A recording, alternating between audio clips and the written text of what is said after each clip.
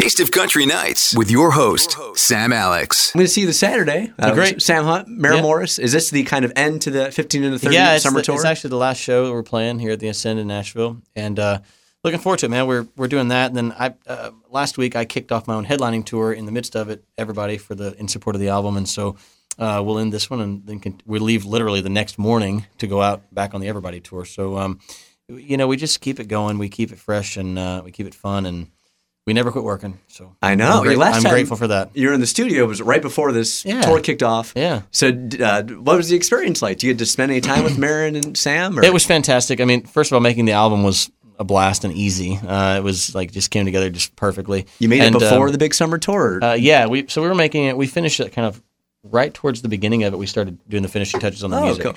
And then we've been, it takes a while to get everything in motion and processed like that. But certainly had to fix a drink, obviously, because we put it out, right about the top of the tour. But the tour's been going great, and Sam and Marin are awesome, and we've all had some great camaraderie out there on the road, and for sure, and it's been really good. Do you ever get to write like a part of a song together? Man, I wish we did. I honestly wish there was more time to do stuff like that and more creative time, more creative space, to do that. But the road life is not as glamorous as people think. Like it's pretty work intensive. So, which is a good thing. But we haven't as of yet, but I would say I wouldn't discount it in the future. I mean, it would be great if we could take some time to do something like that. Did Sam ever say, "Hey, come do some pull-ups with me and come work out with my boys"? I get invited to work out with them.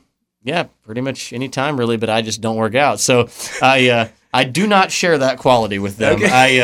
I don't like it. I tried it one day, and man, I just got to say it was one of the most miserable hours of my life. Is it like what Tim McGraw does, where it's the CrossFit thing, where you have the big rope and you're just whipping it up and down? Yeah, they do that. They do lots of things. It was it's labor intensive, I can assure you. It was not something I was into. Because a lot of times when people work on the road, you have to be creative. You can't really have a full gym with you. Yeah, it's just like rolling tires. They have a lot of stuff out there. It's pretty unbelievable. But a lot of times I show up kind of like right before showtime. Generally, I fly in a lot, and so I travel with kids. So you got to make that work, and so.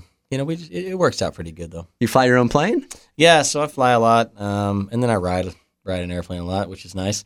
But it's a totally different thing sitting in the controller seat as opposed to sitting in the back seat. But so to speak. But it's nice, and then sometimes we're bussing it and that kind of deal. But the other night we played a show close to home, and I drove my truck, old school, man. Had all the crew and the buses up there and everything, but I like to just keep it simple. Whatever gets me there the quickest, whatever gets me home the quickest is what I like to do. Absolutely. It really puts things in perspective when you have kids. Yeah, it certainly does. And we have a great wife. I mean, we like to be home. We're not home that much like normal folks get to be. So when we get to, we really cherish those moments. So what was that like negotiating her rate to be in your Fix a Drink music video? Yeah. Well, thankfully, I got her just to commit to it. Got everybody to commit to it, thankfully. But I'll tell you the greatest thing for that video, man. It was really awesome. Not only her, but a lot of our family and friends were in it as well. Oh, Low Cash, Dustin Lynch, Michael Ray, Luke Bryan, Davison Brothers, a lot of great friends of ours, and then a lot of our family as well. Like I said, and it turned out really good. We shot it on our farm, which was nice, and my band's in it and that kind of thing. And we just keep it real, man. We literally, we were just having a field party, hanging out with people, and everybody was really in good spirits, and it felt really good and very natural, and we shot that video in like 6 hours, and we were done.